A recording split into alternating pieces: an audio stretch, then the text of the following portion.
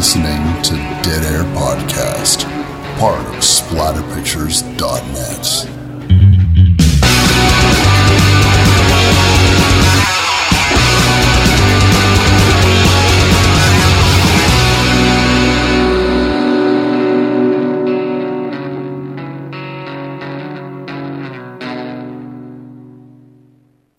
What's up, everybody? Wes, Dead Air Knife here with Always Typical Lydia. Today's show going to be doing the 2005 remake classic House of Wax. Blah, blah, blah, blah, blah, blah, blah. I was wondering if you were going to make like a drippity noise or like a crackling wick noise or how you're going to blub, blub, blub, blub, blub. Because it's the bubbly wax. Bubbling wax. Okay. Yeah. I could start singing some new metal or something like that if we wanted to. Some My Chemical Romance. Some My Chemical Romance, Marilyn Manson, Disturbed, you would point out. Yeah, there was just some Disturbed in this. Vandals. There was a good mix of punk, new metal, and actually good music. Oh my God. Never underestimated how finicky you are about music. I kept making jokes about they couldn't afford Marilyn Manson. I couldn't afford Marilyn Manson until I looked at the soundtrack and I was like, oh yeah, there's some Marilyn Manson going on. They could afford Marilyn Manson. Music to transition scenes has become old hat. And that's fine and all, but it's also so weird to me how little of a song they end up playing. Because everyone was doing like the John Hughes thing where we could put contemporary music in movies and it makes it seem relevant. Well, he used entire songs practically to backdrop a scene, whereas people changed that to, we're going to use a snippet of this, like 5 seconds of this song, and we're going to cut it off awkwardly just to transition over a car driving to a place or whatever. And they do that a lot in this film.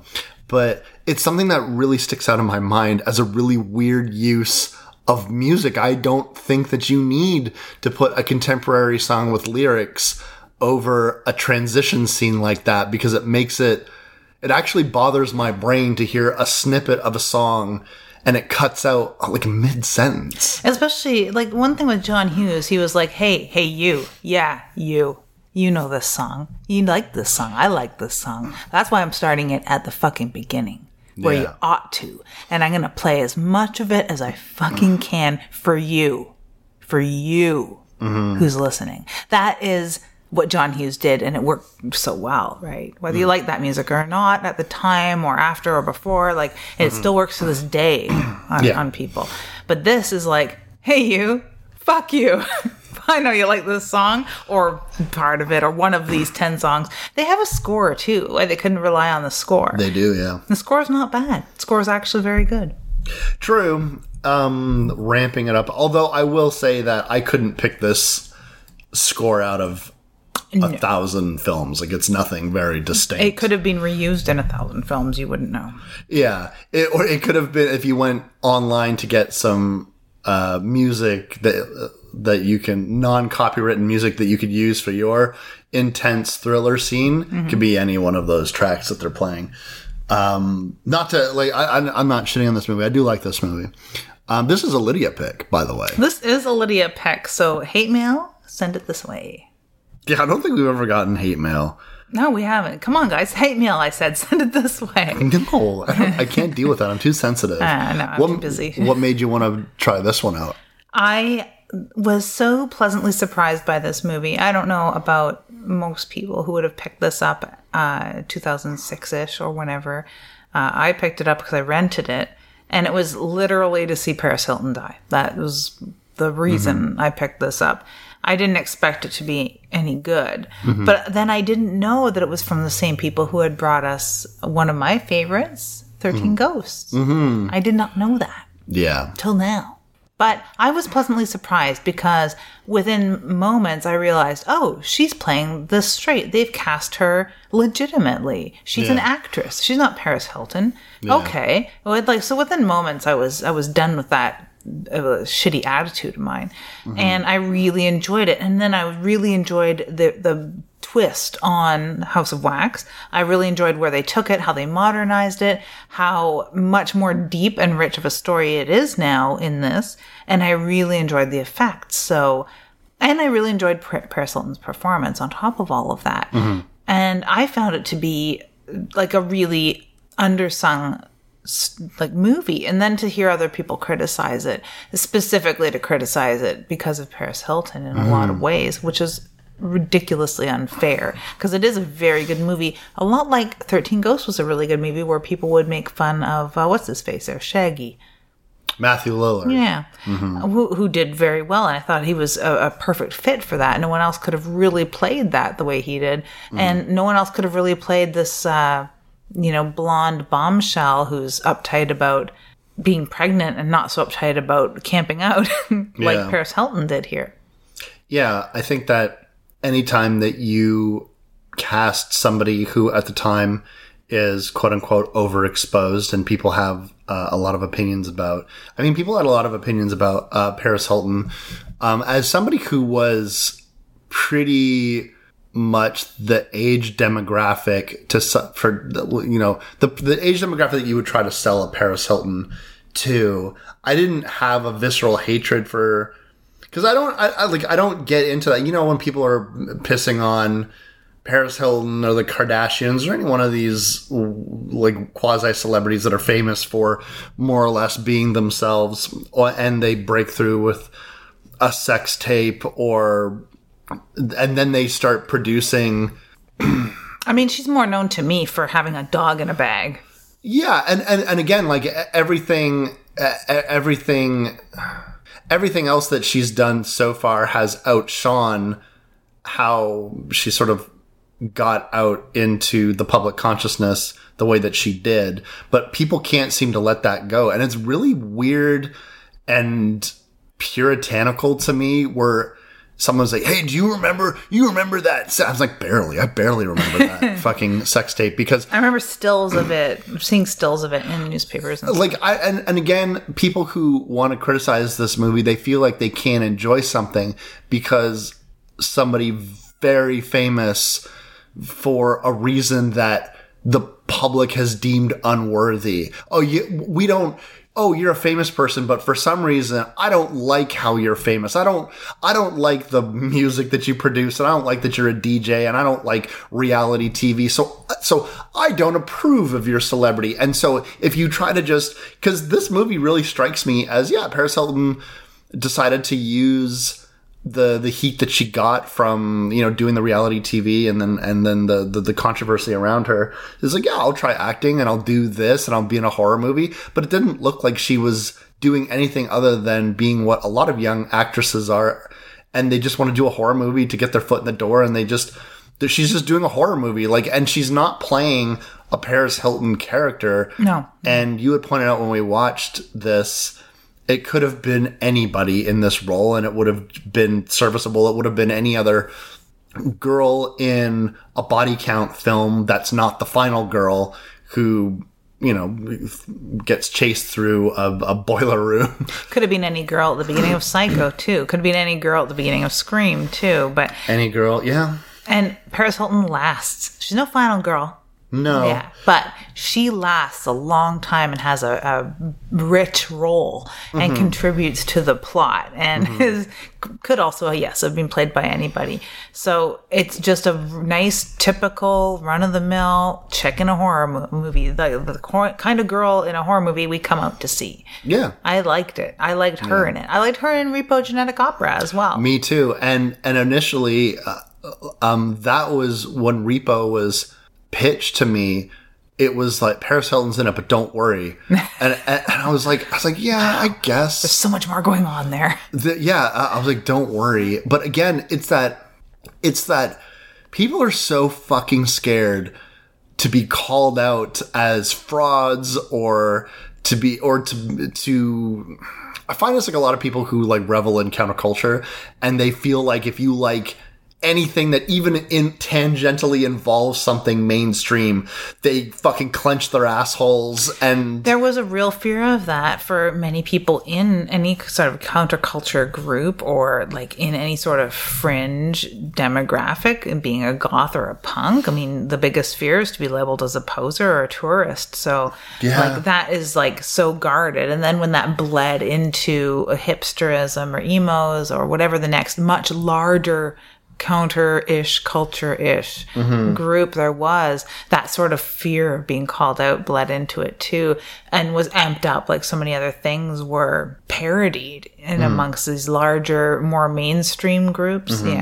But you, of all my friends, are not afraid of that. No, I'm not. I don't let anyone tell me what I'm allowed to like, what I'm allowed to listen to. If I want to listen to a pop song while also watching some crazy grindhouse film, I don't feel, because as I think I tweeted a long time ago, and I stand by this, it's like I can dance around naked in my room to Madonna and I can still know more about horror than people who are criticizing my taste in music. Yeah. So, and I was just like, it just seems so adolescent to me. Like, it seems so childish to care one way or the other, to deny myself any sort of joy because I'm worried that someone who I probably wouldn't even respect anyways, because they're judging me on such weird criteria. But what I like about House of Wax is I never got a sense while watching this movie that the people who made it were trying to do anything other than just make a relatively entertaining and profitable movie that they thought that kids of the moment would appreciate. And so the movie, if nothing else, really tells you what they think kids of the moment of 2005 were into. Just all the music that they chose, the actors. These were all people that were really well known for things like Gilmore Girls and One Tree Hill and just like that young, cool CW, like dudes taking their shirts off type stuff. And so it was really like, again, when you watch films like Valentine and anything from that, like I Know What You Did Last Summer, all of those types of films, it lets you know just who was in and who they thought people would pay to see. One of them including Paris Hilton in this case. Mm-hmm. But everyone is that sort of level of famous, like up and comers. And I think the guy who made this movie called them like the actors of tomorrow or something, some ridiculous shit like that. And in some ways, very true. I mean, I'd already seen Alicia Cuthbert in 24 and thought of her as so chaste and virginal. So I was surprised she had breasts. That was really cool. So that probably did quite a bit to boost her Hollywood cred, especially who she was cast alongside. And then we saw that Jared man go on to supernatural fame. Yeah, and he was, before then, he was famous for Gilmore Girls, and then he went and did the Friday the 13th remake. Yeah. So, you know, like the dude definitely stays in the realm of the spooky. He does, which is cool. I almost thought that the car he was driving was the same car he drives in that Supernatural show, but it's not. It's 1 year apart and a different make. One is a Dodge, one is a Chev. Mm-hmm. So interesting stuff. That would have been just a fun tidbit if it would have been the same car. But anyway, you had the same sort of take on J-Lo being in the cell. Yeah. How people shouldn't shortchange themselves by skipping a movie because they would think it's going to be a stinker, because they don't like you said, what sort of music these people make, because you're DJ, because you are this demographic, or because you sell yourselves or had sold yourselves to this particular group. Like, get over it, especially if they're a decent actor or actors. Yeah, and as a give them a chance.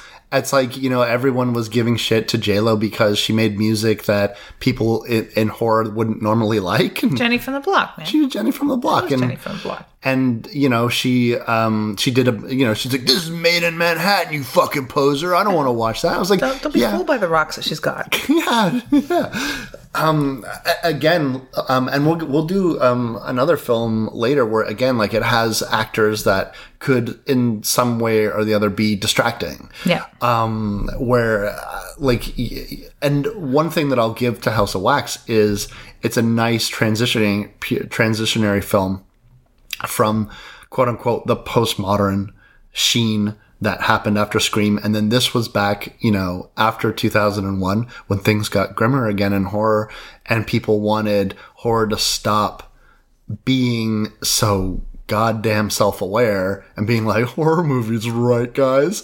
To going back to really more like what horror was like in the 1970s. And so you had this, because again, the Texas Chainsaw remake happened and that was gorier and darker than its predecessor. And you had Saw, not necessarily gory, but dealing with some very dark themes, and Hostel, which is very gory. And you had Cabin Fever, and you had, like films of that nature in and around here. And so one thing that struck me when we first started watching House of Wax, because I had seen this before, but, not since probably 2005. Yeah. And I only remembered one scene from it. Which was hilarious. Yeah. And it was because there's so many remarkable scenes in this. And I didn't remember any of it. In fact, I even misremembered Paris Hilton getting turned into a wax statue. But then I just realized, it was just like another random blonde melting wax face that had nothing to do with anything. But this film really goes all in with the gore, and again, it's not characters saying dumb lines because they're supposed to say them because it's a horror movie. Again, this was back to basics. This was just people who wanted to make a profitable movie, and they were sniffing the air to where they thought the audiences were going, and the audiences were going towards darker, more violent, more visceral horror. And as far as the tone and the feel and the color of this film, it is very much dialed into a specific subset of teens in 2005 for sure, but they could have really shifted that color anywhere they want, because they had on one hand Saw and the more almost splatterpunk style of extreme-ish films that were hitting at that time, that people kept calling torture porn. That was hitting really big in a really big way and doable, with really classic physical effects too. You didn't have to have a huge budget or huge know-how. All that know-how was hammered out for people for the last 40 years in movies, the last 20 years in horror, and the last 10 really hardcore by some superstar special effects wizards. So they had all that mapped out for them. That part's kind of easy if that's where you want to go. And then on the other hand, they had that other fun thing of them being that particular house that they were, Dark Castle, who were taking these classics and modernizing them, for lack of a better term, and sexifying them to a certain degree and amping up the gore. And again, the first film that they had out the gate was the House on Haunted Hill remake. Again, a film that's known classically as the Vincent Price chiller, and cobwebs and spookies and skeletons and all that kind of jazz. And this sort of dry wit of Vincent Price. Again, this film, another remake, but very much a remake in name only, because the 1953 film House of Wax, in itself not the original being the 1933 mysterious House of Wax. I love that, because it's sort of like that elitist sort of thing you can do now, kids. You've learned now. You learned now. So it's not just like The Thing is a remake too, right? Yeah. And it's a remake of a remake. Ho, ho, ho. Oh. But whereas the Vincent Price film, which most people are familiar with probably more, is about a guy who is taking revenge on people for the whole first 15 minutes of the 1953 House of Wax is like the whole last 10 minutes of the remake, in which it's basically just a wax museum burning down. And then it's a Quasimodo story. Basically, yeah. And there are elements of that in this film, because you do have Slipknot looking motherfucker, like walking around with a wax mask. Totally. Yeah. Yeah. But in this case, it really combines what House of Wax was to more of a body count film. I wouldn't necessarily call it a slasher because there's just a lot more going on here than just the basic stalk and slash. Although you do have a guy in a mask, you do have stabbing and slashing happening, but since we've mostly met these guys though, and we've gotten to know them to a certain extent, and we know their names, which seems super important to me for some reason. I can't put my finger on it because I need like Amy here or the girls from like Faculty of Horror to come and tell me what it is that I'm thinking so important about that, because they're not just a nameless shape.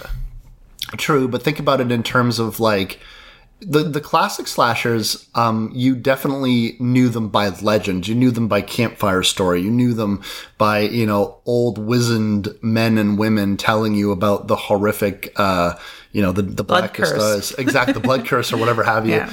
But then of course we got into this. That was when a lot of slasher franchises were becoming long in the tooth. And now there are, of course, people that were making films that were trying to emulate the formula of Halloween and Friday the 13th. So they were trying to like Sega being like, we need a mascot like that Mario guy. And then you got Sonic the Hedgehog and then Crash Bandicoot. You kind of wanted, like, people wanted to have like, well, we need a mask. There's already a Jason and now there's a Michael. Could there be a Todd? Like there's definitely films that tried to do that. But a lot of slashers were also hinging on that mystery, up to and including slashers that a lot of modern audiences of the time would have been the most familiar with. So you had films like Scream and I Know What You Did Last Summer and Urban Legend. These types of Valentine, these types of these teen slashers at the time were hinging on the mystery killer. And this even goes a step farther into having the dual killer aspect that Scream had as well. So you have, so I think what this flies in the face of is the fact that they tell you from the very beginning the names of these kids, and then they show you their faces. Johnny Cash looking motherfucker himself coming out and being like, oh no, this is me. And something is up. And in a way, it's kind of like Wrong Turn, where they do show a lot of the killer, but it's always through hints and through trees and in shadow. Whereas they do kind of have their cake and eat it too with this film, because one of the brothers is masked and he's got the long draping hair and he's hunched and he's wearing tattered rags essentially. Yeah. Going through catacombs beneath this hick town. So you got a lot of like Otis Firefly. Yes, exactly. By way of, I don't know who, I guess a little bit of Michael Myers in a way, because the way he stalks, or a little bit of Leatherface. But like the Otis Firefly is a good point, because it is like that. Because there's that hillbilly twang to it. You know what I'm saying? There definitely is. And he's not like so big. I feel badly likening him to Michael Myers at all, because he doesn't have a lot of that. But he has a certain mystique. In the shape of his mask, perhaps. That's what it is. And his compunction to kill, but like a lot of his male victims seem bigger and in better physical condition than he does. Yeah. We also get a little bit of Michael Myers flavor because the other brother, Bo, spends a lot of time in what looks like Michael Myers' outfit. He's in like a garage overalls. Mm-hmm. So very Michael Myers-ish there. And I like a lot of the Wrong Turn-ish hillbilly twang, as you put it, that's going on in this. And I'd said at the very beginning, the other brother, my brother Daryl, my other brother Daryl. Yeah. He's the other brother Daryl, which is a huge spoiler. Spoiler alert. Sorry, guys. I ruined the whole end of the fucking movie, I guess. Who cares? The other brother Daryl is the other brother. And I said while I was watching it, and I've said this about other characters in other films before, notably the guy in High Tension, could have been related to this guy. Yeah. Yeah, he's not far. If you scruff up and smear some blood on one of my mom's cousins, they could play this role easy, in their own truck. He could have been one of the people in the town in Pumpkinhead, just like... Oh, totally. Just like a very, very hillbilly who's in charge of roadkill. Yeah. Large and in charge. And he is in charge of the carcass pit that they frequent, which reminds me very much of the carcass pit a friend had described to me at one point, where they disposed of all the farm animals and refuse from hunting and stuff like that in this huge pit that they shared with a few pig farms out in British Columbia down the road from the Picton pig farm. And they definitely did dump bodies in the same spot that my friend had dumped other animals. Fun stuff. It definitely sounds fun. It's a small world, man. Small, wonderful, little weird world. That's true. So these, because that's what I was going to ask you, as a city slicker. I was like, do these pits of dead animals exist? Do people do this? Oh, definitely, yeah. It's not like that close to other people. You don't want to catch that downwind, and it's usually near a fucking farm, or a few farmers have an agreement on a spot to do that. Yeah. Where else are you going to bury a horse?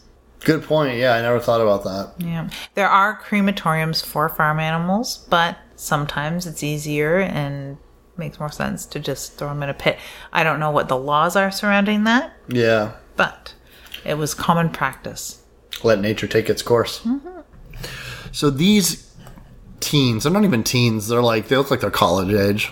College age-ish. What are they out there doing? What is this movie even about anyway, Wes? This is a story about what happens when you want to go to a football game that seems super important to most of you, but you don't have tickets and it's really far away. You also seem more intent on tailgating, because I was freaked out these people had tents and they were willing to camp out. Because the first sign of trouble, they're like, let's just camp out. Let's just camp out on the side of the road. And I was like, who are you people? Yeah, I remember, back in those days, I was dating someone who was really into, camping and stuff like that. But them and their friends weren't exactly, rustic people. They were city people who just like to go camping and stuff. And so, and even how Paris Hilton's dressed in the primary blue sweatsuit. I was like, oh yeah, that's exactly how they all dressed when they were out camping. They were just very brightly colored. Maybe it's because they didn't want to get shot by a deer hunter, but that makes a lot of sense. But yeah, I don't know.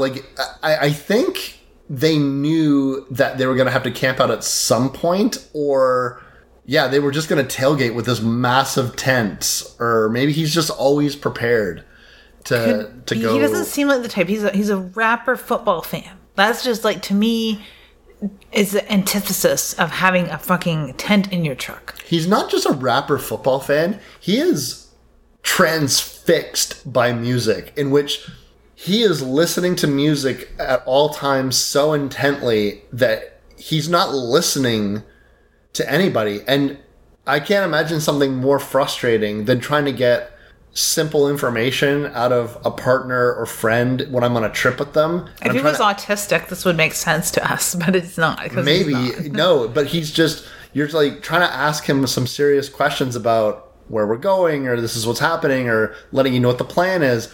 And they're just singing lyrics at you, not even looking at you. And I'm just like, am I dead? Am I a ghost? Yeah, it's very weird. He's a very weird character. I can't say whether I like him or dislike him, because he's really neither here nor there in the plot, really, truly, except that he's anachronistic in that he's this rapper football fan that's transfixed by rap music and R&B. And getting jiggy with it? Is that what he's doing? No, getting jiggy is is that sex? I think getting jiggy with it is having sex. I'll be honest with you. When Getting Jiggy With It, the song came out, I assumed it was the dance move Will Smith was doing. He was getting jiggy with it, and then he would just wave his arms like little T-Rex arms and shit like that. Yeah. So I always assumed that was getting jiggy with it. But it makes it sound like there's more to it than that. Maybe. All I know is I didn't have my opinion on what Getting Jiggy With It was shattered until I watched the recent Jumanji movie, and the guy used it in the context of wanting to hook up with a girl. Okay, see? And I was like, oh, maybe that's what it meant. Yeah. But it seems to me that in both connotations of the word, this man is more interested in getting jiggy with things than he is doing anything else in life. The football game is really important to them. But when they stop to go camping... Well, by the way, here's something that I want to point out to people. Paris Hilton, and I have evidence down to this day, a friend of mine messaged me, asked me what I was doing before we started the podcast. And I said, I'm just about to start a podcast. She asked me what we're doing the episode on. I responded with House of Wax, 2005. Her next comment was, oh, the one with Paris Hilton. So I feel really bad for Alicia Cuthbert in this because she's the star of this film. She is. And no one remembers that. I do. Alicia, I do. And she does a fucking kick-ass job in this movie. Really, truly, I think, anyway. But hey, yeah, Paris Hilton stole the show in a way. In a weird way, because even though she does contribute to the plot, she's not the whole plot. Maybe that's the whole whatever happened to Baby Jane reference. Whatever happened to Alicia Cuthbert. Yeah. I feel like she's probably pretty successful now. I don't know any recent stuff that she's done, but like, I had to Google what Paris Hilton was up to. She's primarily a DJ and like has other stuff in the suit. She's almost 40. Yeah. That makes some sense. So these are teens who are just teetering on the edge of like, I can't understand how these people are friends, and I totally get how these people are friends because they're sort of like, they're not as ragtag of a ragtag group that you usually find in a minivan. They have two vehicles, flying in the face of all horror film history. So they have two vehicles, and they are sort of a believable group of kids. You have Alicia Cuthbert, who plays the lead role of a twin sister to this other man whose name I could never remember. Chad Michael Murray is the actor, but and he is like the no good Nick. He was also involved in football, but he got kicked off the team, and he's run into some trouble. He always seems to blame other people, and now he's with his sister, and he's kind of surly. He's always just stalking around, and I don't mind him being skulky. I think it fits because Carly's sort of like bright and rainbowy and happy and doesn't want anyone to really be negative. She wants everything kind of rose tinted glasses, and you have her surly brother Nick, who's like hoodie up and being glowery. He is glowery. He's the type of dude that would listen to Disturbed in 2005. Oh, completely. And then alongside that, you have Paris Hilton and her boyfriend, Jared Padalecki, who I guess is Carly's boyfriend. His name's Wade. And that is the group alongside their other friend, whose name I can't remember. He's sort of like the stoner, if there was supposed to be a stoner in this group, but he's not. He's the mesh back, long-haired, sort of like, I don't know, CKY kind of guy. Yeah, goofy. Like, he's goofy because his hat is at a jaunty angle. Yeah, he's like Bam Margera. He is like, he's like, oh man, kids love Jackass. Get a guy in there that's like fucking like that. Mm-hmm. Except you have Carly continually telling him to calm the hell down and stop videotaping her. Yeah, and that again, like there's weird aspects of almost found footage in this where scenes remind me of the houses that October built. But again, this is really just a product of its time. They were really throwing a lot of stuff in here. They did it pretty well because we're only noticing it here because we got our little checklist of being like, it's like this movie, it's like that movie. And when you're watching it, though, you're not sitting there going, oh man, this is just a rehash of this or that. It's only because we're sitting back now and getting like this big picture to talk about it, which typically you don't do. Right? So they did it pretty seamlessly to throw in all these little things that we like. There is a point in which there is a mysterious, sinister-looking truck, and it invades their campsite. And my brain's like, sinister-looking trucks, check! Yeah, and again, you're watching this, and you're like, oh, it's fucking Jeepers Creepers or something. High Tension. High Tension, yeah. Or Texas Chainsaw Massacre 2. I like creepy trucks, man. Me too. This one is just as muck-covered and brown and rusty as any one of those trucks. So how does Nick fuck this up? So Nick, he seems to be just watching them, and I don't know if what he does next escalates things or if it's all just part of it, because there does seem to be this House of a Thousand Corpses daisy chain of murder that goes down in this idea. Is like, oh, you got car trouble? We'll go to this place. Oh, you got car trouble? We'll come up to the house. And it seems to be like this, da-da-da-da-da. You got to get to this town, and this person's going to send you there. And then when you're in the town, this person's going to send you to the house, and then this person is going to actually kill you, and then turn you into like a wax body and shit. And all you can do is run back to the last person who's in on it and run back to the last person who's also in on it. Yeah, exactly. Never saw that coming. Yeah, so... But you can't even be mad at it because it's pulled off pretty well. It is pulled off pretty well. And again, when you're a horror fan and you're into this type of movie, you're along for the ride. You know, it's not so much that you don't know... what's going on in the kitchen. You don't know how the sauce is made. It's more so that you enjoy it so much that you just like a well-delivered product. Yeah. Also, they're also calling you out while the character Wade keeps calling himself out. Like, oh, well, I assume that hellbelly was an asshole or freak or tricking us, so I'm the asshole. Mm-hmm. Or I assumed this about that place, I'm the asshole. Mm-hmm. I walked in there without asking, I'm the asshole.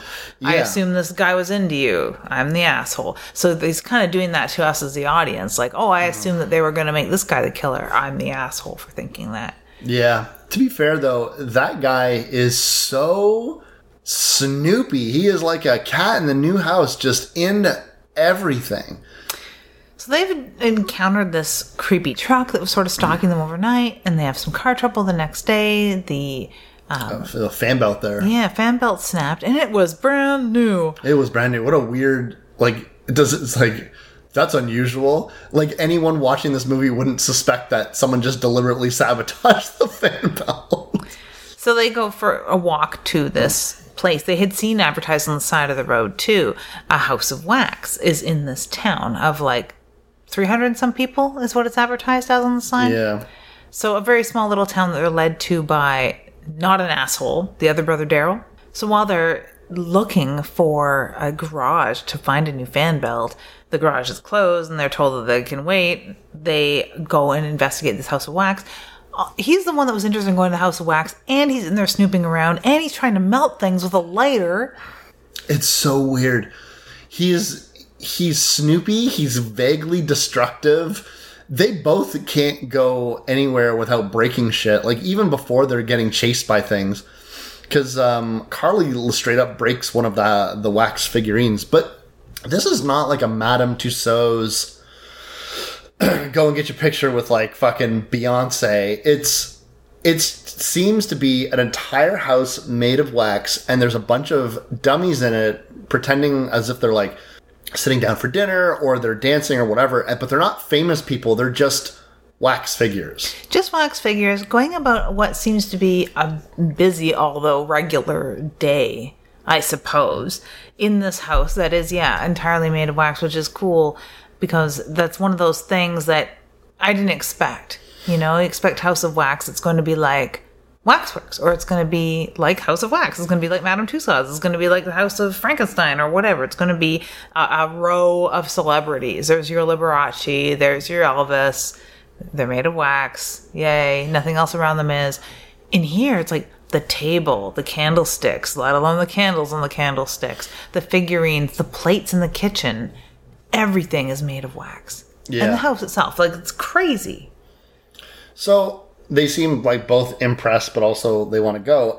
Carly, the character, is terrified of everything. She's terrified of the roadkill guy. She's terrified of the town. They walk into a church while a service is going on. A funeral. Yeah, and then they also, that's when they encounter Beau, all in his black suit and shit like that. And he tells them, give them a half an hour. They wait. They go into the gas station. They just start, again, snooping around. He leaves a bill on the counter and is just like, I'm going to grab the belt I need. The belt I need isn't here. I need a 16-inch belt. They got 15s, or I need a 15. I'll take the 16 or whatever. And he's like, I'm just pawing my way through this fucking shit like an asshole. Yeah, and he's just like, well, the door was unlocked. I'm like, that doesn't mean that you go inside a place. That's the biggest transgression that begins all hellbilly horror. Doesn't he know that? You walk in unannounced. You need the phone. Let's just walk in this country farmhouse because they don't care about boundaries. I am from the city. I'm more important. Ugh. Which is crazy because he is the one who doesn't want to move to New York. He's from a small town. He likes small towns. He enjoys small towns. Maybe it's because he feels homogenized there automatically because he's from a small town. I don't know. Now I'm bitching about a fictional character. Great. I think that all the things that are going on here is to make you doubt the obvious red herrings. Like when you encounter characters, you're in a small town, you're automatically trained. Since 1974, we're trained not to trust anyone in a small town. We're not really... You can't trust a man in overalls, Lydia. Are you kidding me? A man in overalls in a sketchy truck that has a knife on his belt that's pawing through a pile of carcasses and trying to tell you that this mannequin hand is just a mannequin hand. Yeah. It's like, you can't trust a guy like that. You can't trust a guy with a white shirt stained yellow. Are you kidding me? No. I want you to just fucking throw your life away. You gonna trust this guy who says, "Oh, I got the fan belt you need up at the house. Why don't you both come on up to the house?" Yeah. And again, when... I keep wanting to call him Dean because that's the name of his character in Gilmore Girls.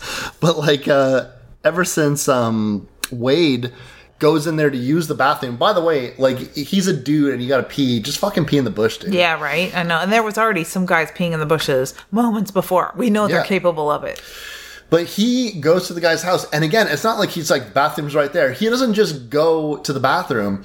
He just starts looking through the house. And I'm like, in front of the owner, too, in front of Bo. Bo's right there. And he's like, making like it's a museum.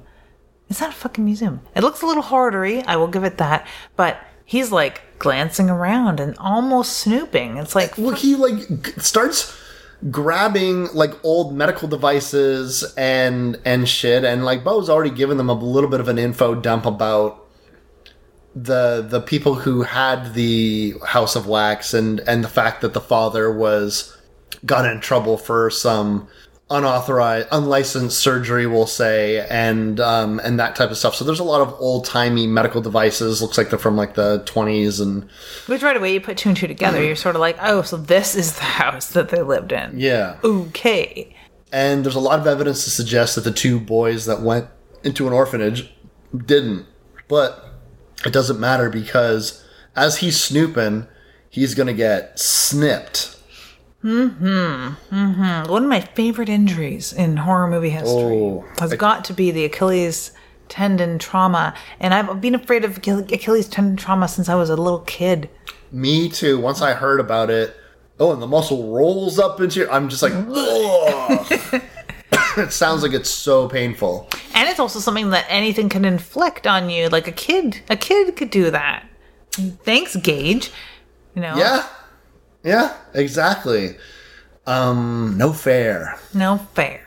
So, he gets snipped. He gets booted out. He gets, trapped in the house, basically. Outside, we have his girlfriend. Carly's still in the truck waiting with Bo, sort of coming at her in a way that is somewhat menacing, and she's very nervous because her boyfriend's not back out of the house yet, so she locks herself in the truck, which I thought was a very ballsy move, very cool move in a way. She has a couple of those through this movie too, which she's just very expertly written as a quick thinking girl. And I really like that. Who isn't lulled into a false sense of security. Like, I mean, in a way it does seem kind of shitty. Like, it almost strikes me as like the hot blooded city kids coming into a small town. She's also just very jumpy and paranoid all the time. She's proven that. She's skittish. Yeah.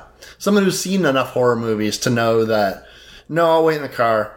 Yeah. Yeah, I'm not going out there. And it's starting to get dark, and there's she's been on edge since they got there. She's been on edge, and there's something just off about this town. It's so... I mean, it's not too unusual for a small town here in Ontario of just like a couple hundred people and whatnot, but it seems so out of time. It seems so in love with something vaguely vaudeville about it, something vaguely 30s, 40s about it.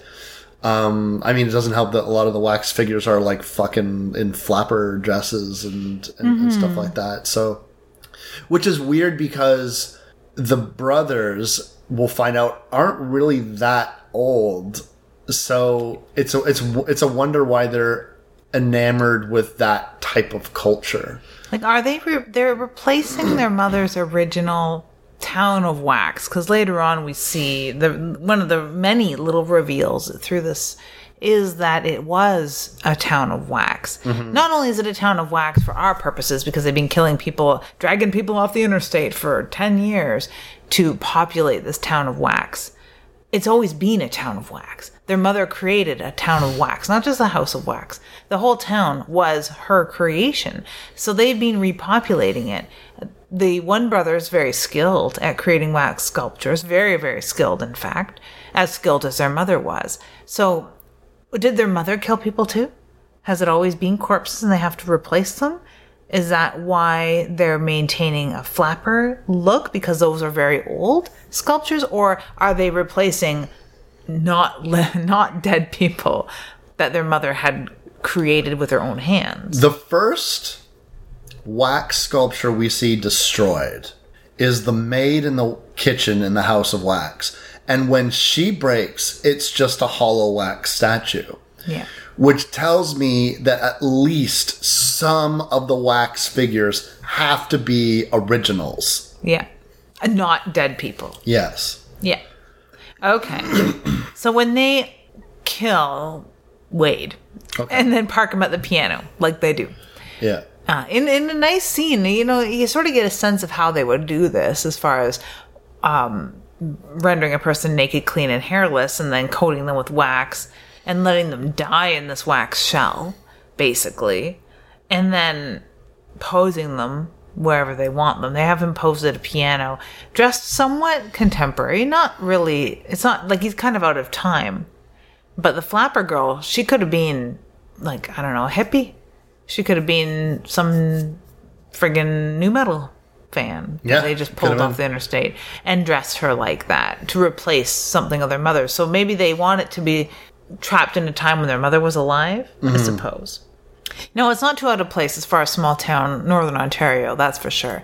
Because a lot of things don't have to change in a small town. Everything works okay. But no one comes out of the house when they're yelling and screaming. No one comes out of the house houses when they smash windows. No one comes out of the houses when they're honking horns. In any small town, people are busybody enough that they would come to the window. Well, there is one girl that comes to the window. Yeah, that's true. Just looking out the old curtains, then pulling them back. For eternity. For eternity. For now and eternity. You know, the interesting trick that they do is the first time that they ever go into the church, I mean, that is a real priest that's looking at them. That's an actor. But then the next time they go in there, it's definitely a wax sculpture. It can show you how they're throwing you off. Hugely. The puppies, if you get a good look at them the first time she goes to encounter the puppies in the window of the pet store, which is a brightly lit normal pet store, and you expect someone to come jingling the bell on their way out the door any minute. The puppies are wagging their little tails. It's later on that you see that they're wax sculptures as well, and they're little automatons, and the little tail is like on a timer or motion sensor or something. So, but the first time you see it, there's something off about it. The first time you see that girl open her window so mechanically, there's something off about it. So I really enjoyed that feeling throughout this film. And you keep expecting something to move among all of these wax dummies. And there's so many wax sculptures in this town. You keep expecting at least one more of them, because you get that trick played on you with the dog. Yeah. Wade encounters the dog, thinks it's wax, approaches the dog until the dog moves. And they do a very good job with this dog actor. That's good dog acting. Yeah. Yeah. I'm a big fan of like the movie theater. I love that. I love that Miss Ambrose is there, and like who knows who that originally was. Just like the former hottest chick that they probably pulled off the road. I love that the movie is just like playing Whatever Happened to Baby Jane forever and ever. Amen. Just which could have been some sort of homage, some sort of statement about the brothers, or it could have just happened to be the film that they had when the town shut down only 10 years ago. There's been some criticisms amongst other people who've reviewed this film that it only shut down 10 years ago. Like, come on. But a small town like that could have been trapped in time for 40 years beforehand. No one much would have traveled there for 40 fucking years, let alone the last 10 when it's basically wiped off the map, just forgotten. That could totally happen. It could totally happen. And also, who knows what they had in terms of like film stock in the theater. Like, you don't know. Like, how do you know it wasn't like a second run theater and they just got in whatever they could get in, and they would just do like retrospective matinees, like the Mayfair Theater does that all the time. And a lot of them are from Lee's collection. Lee owns a lot of projectionists and the theater owners own films, so it's not a stretch of the imagination. Yeah, like, and for all we know, it's like there's multiple old film stock back there, but that's for, again, it's just one of their favorites, and it's plenty creepy. Like, I don't need like logically like, whoa, hang on a second here. If it's 2005, that means that this town shut down in 1995. So why isn't the theater playing fucking Batman Forever? I'm like, I don't need it to like make. It could be second run theater, like you said. And how old is Jason Voorhees? That's the other thing, right? But again, I was like, do you want to know, like, the real reason why they're playing Whatever Happened to Baby Jane? It's fucking creepy. Yeah. That's why they're doing it. It's a creepy old fucking movie. That makes sense. And that's really what they're doing. It's all about the aesthetic. It's like, you know, does everyone in a horror movie, like, why does so many people still have like phonographs in their houses? I'm like, because it's fucking creepy. It disturbs people. Yeah. When you see a phonograph, it seems off. That's how come, like, you know, a lot of these Conjuring movies I feel like are really successful because they're all taking place in like the 50s and 60s and 70s. Something these people tapped into, because that is who wrote this shit, right? Yeah. It's the same people. So of course it worked, and it keeps working, and it probably worked in the 30s and the 40s too, to set things back 20, 30 years to things that were archaic and barely understood, like rotary dial telephones. Yeah, and you needed to explain away why like, you know, fantastical things don't seem to happen anymore. It's like, oh, all these vampire films take place in like the 1800s, even though they came out in like the 1930s and 60s and shit like that. But I digress. It works. It thematically makes a lot of sense. It looks great. It, like, the theater looks like a grand old timey, like, theater house that you would see back in the heyday of movie theaters. And you would get this sense that, like, someone who is into like really old school Hollywood, like Houses of Wax are really old school fucking Hollywood things. So if you were a person who wanted to create those type of things, you would romanticize the golden age of cinema. You would romanticize that type of stuff. Like, the people that you would want to make would be like Clark Gable and Rock Hudson and you know, Jimmy Stewart and these old timey actors. Maybe even going back even farther, you would want to do like Charlie Chaplin and shit. So like, I totally understand the aesthetic, and it works great for this town, particularly since like everything in the town is like this, so it's really of a piece. And yeah, I'm definitely thinking of the gas station, which is not all made of wax, but there must have been other wax dummies that had originally been in there before Bo removed it to have it as a front for whatever it is that, you know, I believe it is just to finish the town and put it back into its former glory as their mother had. So he has this gas station where all of the accoutrement in the gas station, all the tools in the gas station, all the signage of the gas station, the gas pumps in the gas station, how the price of gas probably is all trapped in that era as well. But it's supposed to be some sort of modern front where he's supposed to be able to lure in or speak with or converse with these people without them really catching wise that this place is off to the extent that it is. He does a better job at the beginning of his ruse than he does by the time Carly's brother shows up. By then it's just like, but that being said, he's a very suspicious person anyway. He doesn't like people. He certainly doesn't like this guy. He just wants to know where his sister is so they can go. And this is where there's some stretchy time things. If I had any criticism about this movie, it's stretchy time. And it's around this time where our group is split up. Some of them have headed back to the town. Some of them have tried to go to this football game or whatever that seems so important that they don't have tickets for, which is ridiculous. But they've turned back, and 2 of them are camping. So it's just sort of a mess of time in a way, because you would think that they're miles and miles and miles down the road where Paige and Blake are. You would think it's like 10 miles down the road where Paige and Blake are camping out to have sex. And it seems like miles away and hours away. And it's really got to be about 5 minutes down the road that we discover later. But there seems to be like a big amount of time that it takes Nick to come back to the town, where he goes on a big search of the town with Dalton, and then loses Dalton entirely, and then finds his sister eventually because she's underground underneath the gas station. Like, it seems like there's so much going on that would have had to happen at the moment of nightfall. Yeah, it would have had to have. And like, yeah, like it definitely seems, again, you can excuse the multiple killer thing. Well, this killer was doing this, well, that killer is doing that. The only one that seems to actually do any of the waxing is Vincent himself. Mm-hmm. And who we don't see without his mask. Yes. So you can't really have, him being in the place of Beau, or Beau being in the place of him ever. No, exactly. And it seems like he barely even has the ability to speak. And Beau seems super preoccupied with trying to keep Carly under control, and then his brother.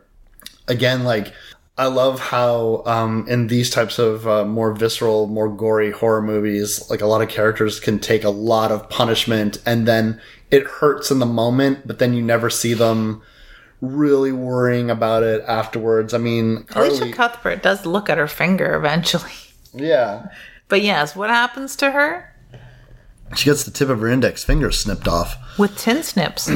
Yeah, and not only that, but she has to basically rip her mouth open because it's super glued shut. Mm-hmm. And so, like, any one of those injuries would be pretty, like, I mean, I'm not saying they're lethal, but they would keep bothering her, particularly that finger. That would be throbbing. Like, I've had the end of my finger cut off before. I'm pretty sure, and I think this is maybe horror experiment territory. The only other horror experiment that I can think of with this film is, like, I'm going to break into your house, and then when you come home from work, let's see if you can detect me sneaking around inside, right? Because I think you would hear me. Probably. But yeah, the other horror experiment is let me super glue your mouth shut, and then I'll snip the index finger tip off and see if you don't scream your mouth open. Because you fucking would. Yeah. The super glue is pretty tough, but it's not that tough. Yeah, it's particularly, like, it doesn't bond skin like people... Like, it specifically is not supposed to bond skin. And like, it will bond, like, a little layer. Your skin has lots of layers, and one can rip off pretty readily. Any kid this time of year with their tongue on a metal post outside will tell you that. Mm-hmm. And you can live to tell the tale of having your lips glued together then pulled apart. So she would have definitely screamed her fucking mouth open at that point. So having her finger snipped off mostly soundlessly and then being able to just sort of paw her mouth open, I don't buy it. But hey, it is this era where people, like you had said, it can endure comic book levels of torture and just keep on trucking, because within minutes she's like, okay, we gotta find Wade. Come on, let's go. Grab this thing and I'll come chasing after you, and I'll use my hands to grip things as I clamber along this underground weird fucking maze and not wince once. No, and not favor it, not really acknowledge that it happens. And that's the thing that's so funny. It's like they do it for in the moment it's cringy and wince inducing. Yeah, and it bleeds a lot. But then after that's done, they're like, okay, well, we don't need, that was that, and now we're moving on. Yeah. It's almost like, people dying and people just like, oh no, Wade. And then they're like, forget him, we gotta go. And then that's the last you hear from him until somebody asks where he is. Yeah. And it's like the only backwards glance you have any time for, because again, we're moving forward. It doesn't ruin anything for me. That's just an aspect of this genre. Yeah. that I notice when they don't do more than I notice when they do. But it works so much better with movies where a person is getting the shit beat out of them bit by bit through the movie, and they are a limping, wincing, heaving, seething wreck by the end of it. It's so much more heart-wrenching. But hey, we got there. Super tough. Alicia Cuthbert gets her finger cut off and her lips glued shut, and she's good to go. It's true. Yeah. When they start realizing that people around them have already been killed, like, for example, they encounter their friend who was decapitated quite quickly. Like, not a lot of fanfare, not a lot of, like, a dialogue. He's chased for maybe a couple of minutes and then he gets his head cut off. No, the ruthlessness of Vincent as a killer is remarkable here, and I wouldn't have minded seeing... I don't know if there is a sequel, I doubt it, but, like, I wouldn't mind seeing one, because this Vincent as a killer is ruthless, wonderful person. Can decapitate somebody with 2 knives really quickly. He's like They're like novelty knives that you get at like a knife kiosk in the mall. Like, yeah, they have like molded handles and shit. They're really interesting looking knives, and he has several of them because everyone seems to die by being knifed in this film. But yeah, I like, though, before he gets decapitated, when he encounters Wade at the piano and he starts trying to get him out of the wax that is covering him. He just keeps pulling his skin off. And he's pulling his skin off going, sorry, oh, sorry. And it's hilarious to me. Yeah. While Wade silently cries. Yeah. Oh, so touching. It's crazy that he could survive that process. I guess we're supposed to believe that most of these people have, right? And they've only had glass eyes put in later on, or wax eyes fashioned after the fact. So for the first little while, it's them in there just being silently tortured. Horrible way to go, I suppose. And I think that the airlessness of it all would actually mummify them. So when we see corpses later on being shot with this sawed-off shotgun and blowing heads apart where it's all dry and full of bugs and dust, I think that would be pretty accurate, because you would keep all of those fluids inside that would slowly break down and do nothing but desiccate. Yeah. I suppose. It's possible. I mean, there's also the food store that still has like maggots and roaches going through things, and you'd wonder if this has been 10 years, that's all got to have been rotten and taken care of already. Very strange. A lot of stuff doesn't add up, like time and food rotting. Yeah, but that doesn't ruin anything for me, because the one thing that I'll talk about is like Paris Hilton and her boyfriend seem to be on the cusp of having sex for like what seems like 6 hours. Pretty much, because the sun like begins to set and fully sets. And, you know, people have lived and died in the time that it took her to take her shirt off. Take her shirt off and down to her bra and panties. But he can't get it going because someone turned off his music. And, like, she's in the middle of trying to tell him something serious. He's like, wait. I don't know, let me just go handle the music. He needs the music on. And she's trying to tell him about the fact that she might be pregnant. We don't know. But then she's going to get chased into... This really makes you wonder about time and space, because she ends up going to a warehouse, and we've never seen this place before. We don't know how close it is to the town, but it has to be close enough, because this is serving as a car and body graveyard supply stuff. Like, it's not bodies, but it's like... all of their stuff, their travel bags, cell phones, vehicles. Boxes, cell phones, and all sorts of luggage just strewn about. And, like, luckily, in something like Texas Chainsaw Massacre, we know how far away these things are, because we know where people went to work. We have an idea in Wrong Turn, because other people are chased around in these areas. And we have an idea of how long it takes to run to these areas. This is the first time we've ever seen this fucking place. And we thought that they were camping in the middle of nowhere, way down the road from where the rest of their friends are. But no, they're like, you know, they could probably yell real loud and hear them. Yeah. Like, it's surreal, because she runs from their secluded campground into this warehouse, where she gets a fucking post right through her head in another fairly ruthless kill and ruthless treatment of a corpse after, by Yeah. Vincent. Really good kill.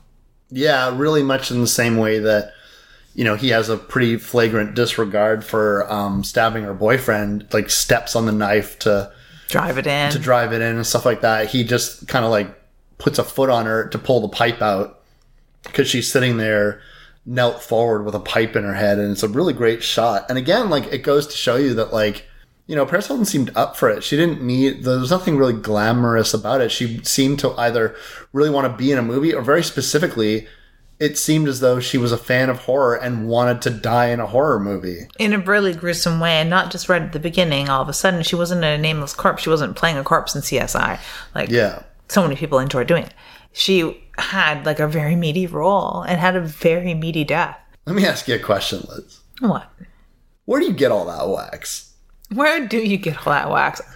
I don't fucking know. I was, like, astounded by this. That they must just have a wax museum on standby that could, like, guide them through all of this.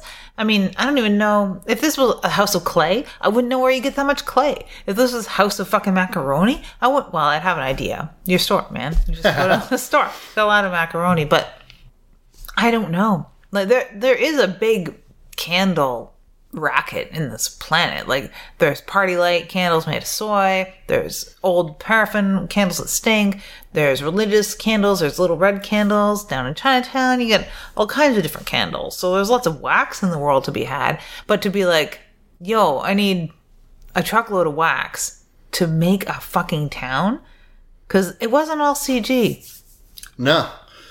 But even, like, within the narrative of the movie, where do they get all this wax? Where do you seem to have, like, an unending supply of wax? Are they making wax?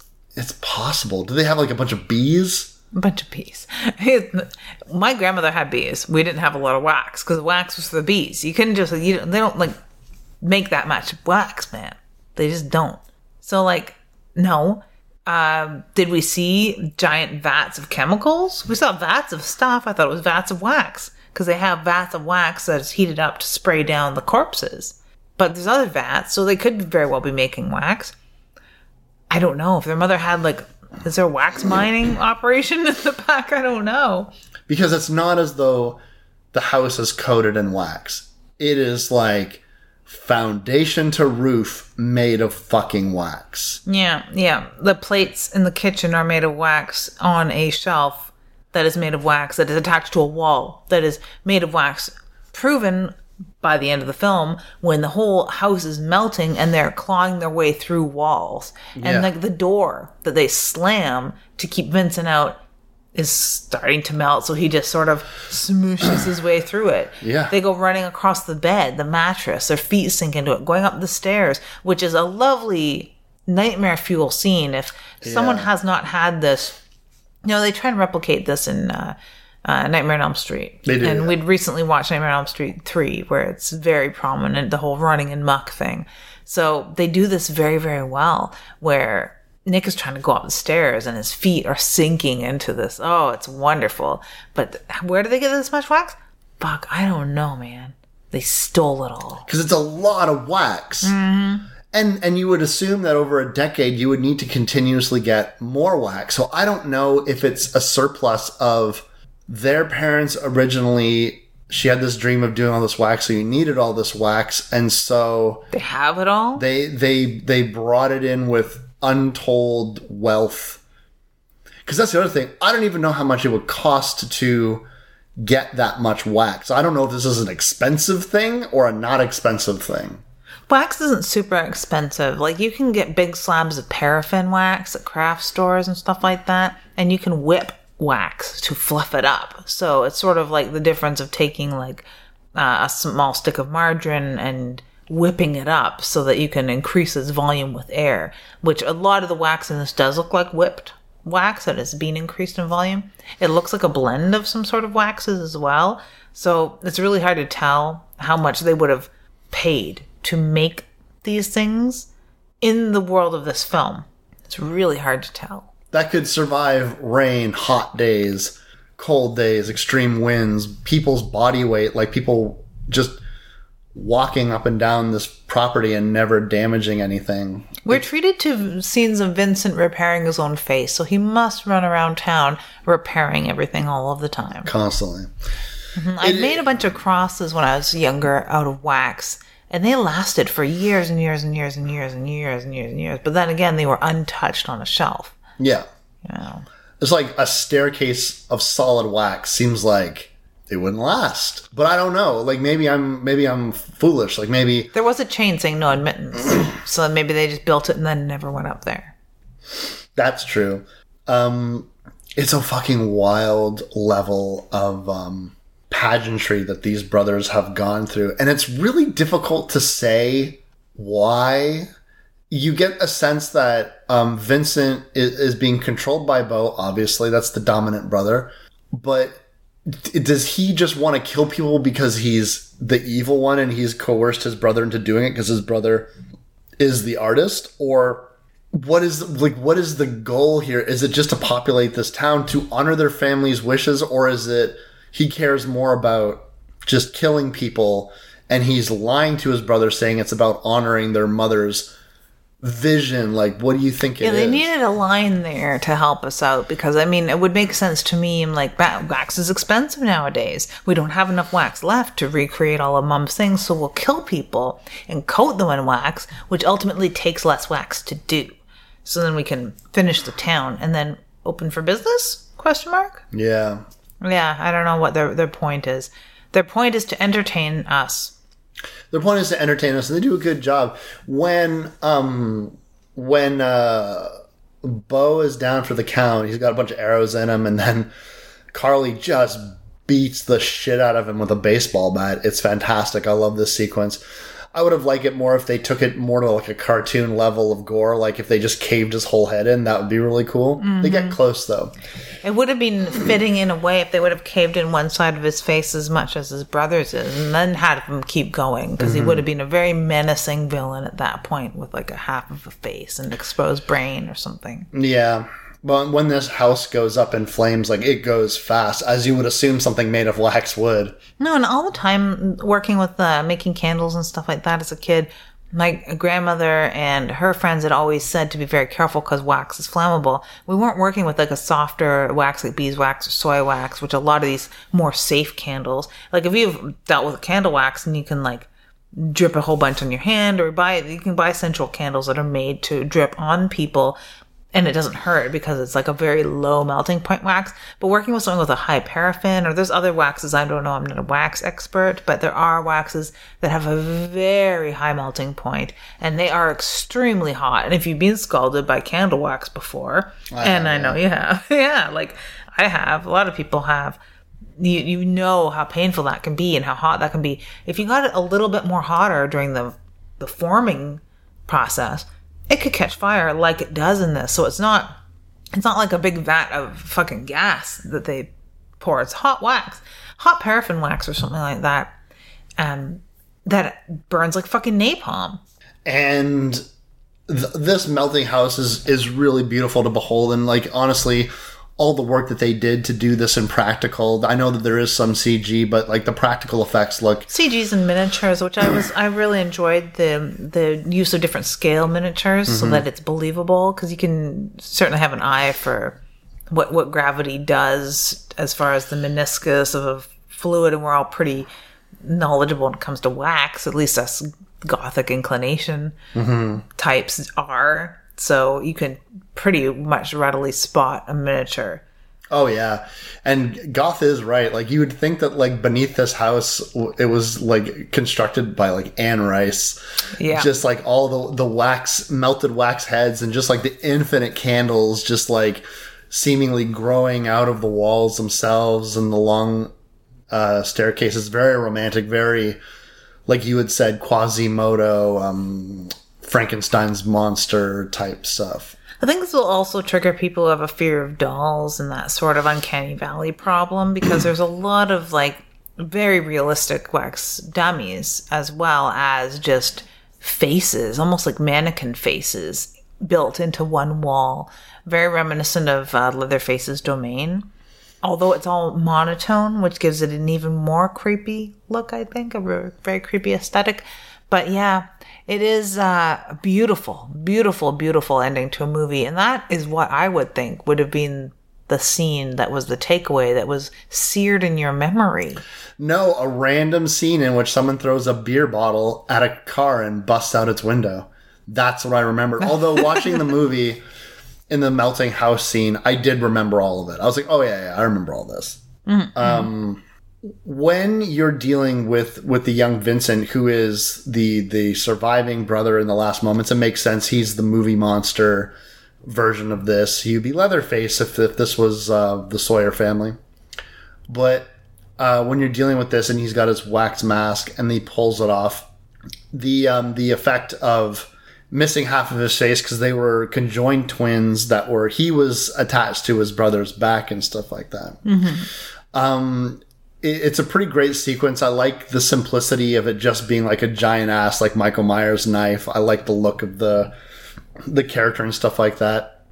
Again, having, I think if they wanted to really lean into the sibling thing, you could have had each one of Carly and, or Carla, sorry, or is it Carly? It's Carly. Carly and her brother, Nick, taking on each one of the brothers. That would have been, like, if you really wanted to lean into this, but instead it's like 2v1. Yeah. In both cases. Yeah, in both cases, yeah. Then when they're escaping the house, like it's pretty nicely done. They have like a pretty on the nose scene where like the brothers fall on top of each other back in the position in which they were originally attached. Which is very fitting, of course, and very poetic. And you have the other siblings clawing their way out of this house. In the house of Waxmarky, like the title of the movie, the characters are like basically crawling their way through what melts around them. Yeah, if they would have waited like 5 or 6 more years before making the DVD menu for this, they would have definitely been able to utilize that.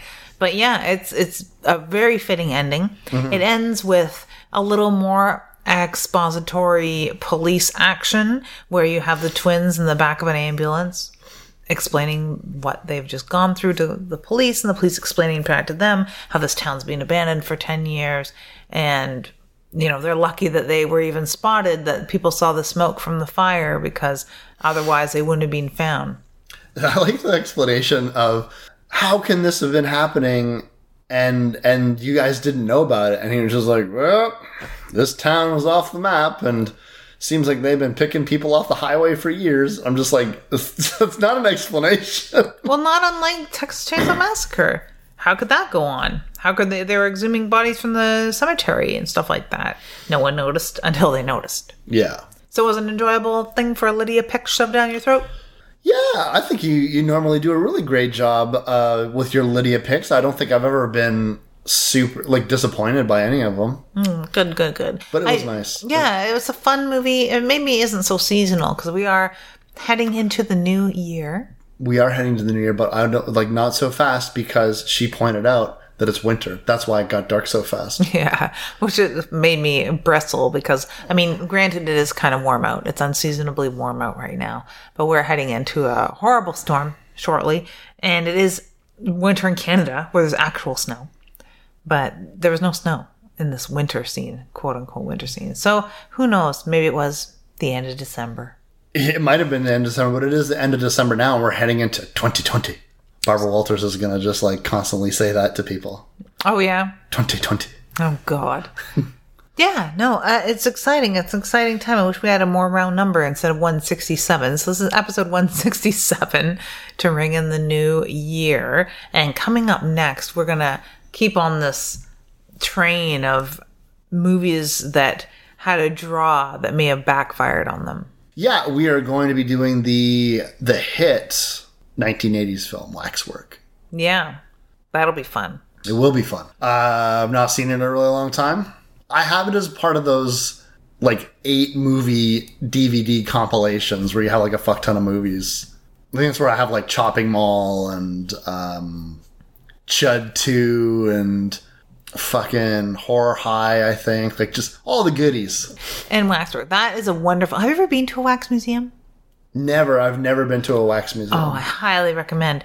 Now, there is... I believe there is one wax model at the Bytown Museum. Mm-hmm. They also have a really cool collection of hair there. But you and hair. Yeah, it's wonderful. Yeah. I highly recommend it as far as their mourning jewelry. They have mourning tapestries made of hair. It's beautiful stuff. Didn't you wrote a story about the tapestry of hair? I did. And you have a story, what was it, the Marginalia? Yeah, Grave Marginalia in 13 Wicked Tales. It's the Wicked Library Presents anthology. Just obsessed with hair.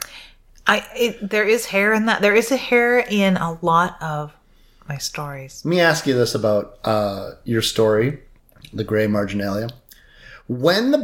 I was trying to envision, so there's a scene in that book, or in that short story, in which a body is emerging from a basement. Yeah. And the basement eventually gets paved. Yeah.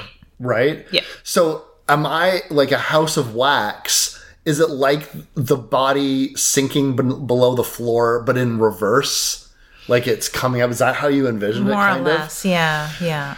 Sort of like if you have like a giant thing of rice, but there's pretzels underneath, and you shake it, and the pretzels will sort of just wiggle their way up through the rice. That's what I'm sort of envisioning this body is doing. Oh, yeah. I see. And that's how it sort of like melds up.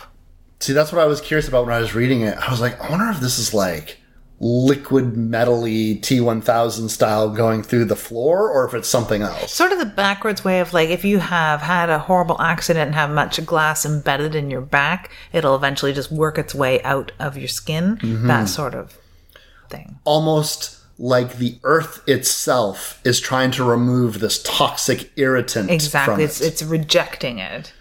Yeah. I like it. Not too spooky. We were talking earlier before we started recording how my niece is reading it. Yeah. So it's not like super visceral horror. It's perfect. If this were an earlier episode, I'd say it's perfect for Christmas ghost stories.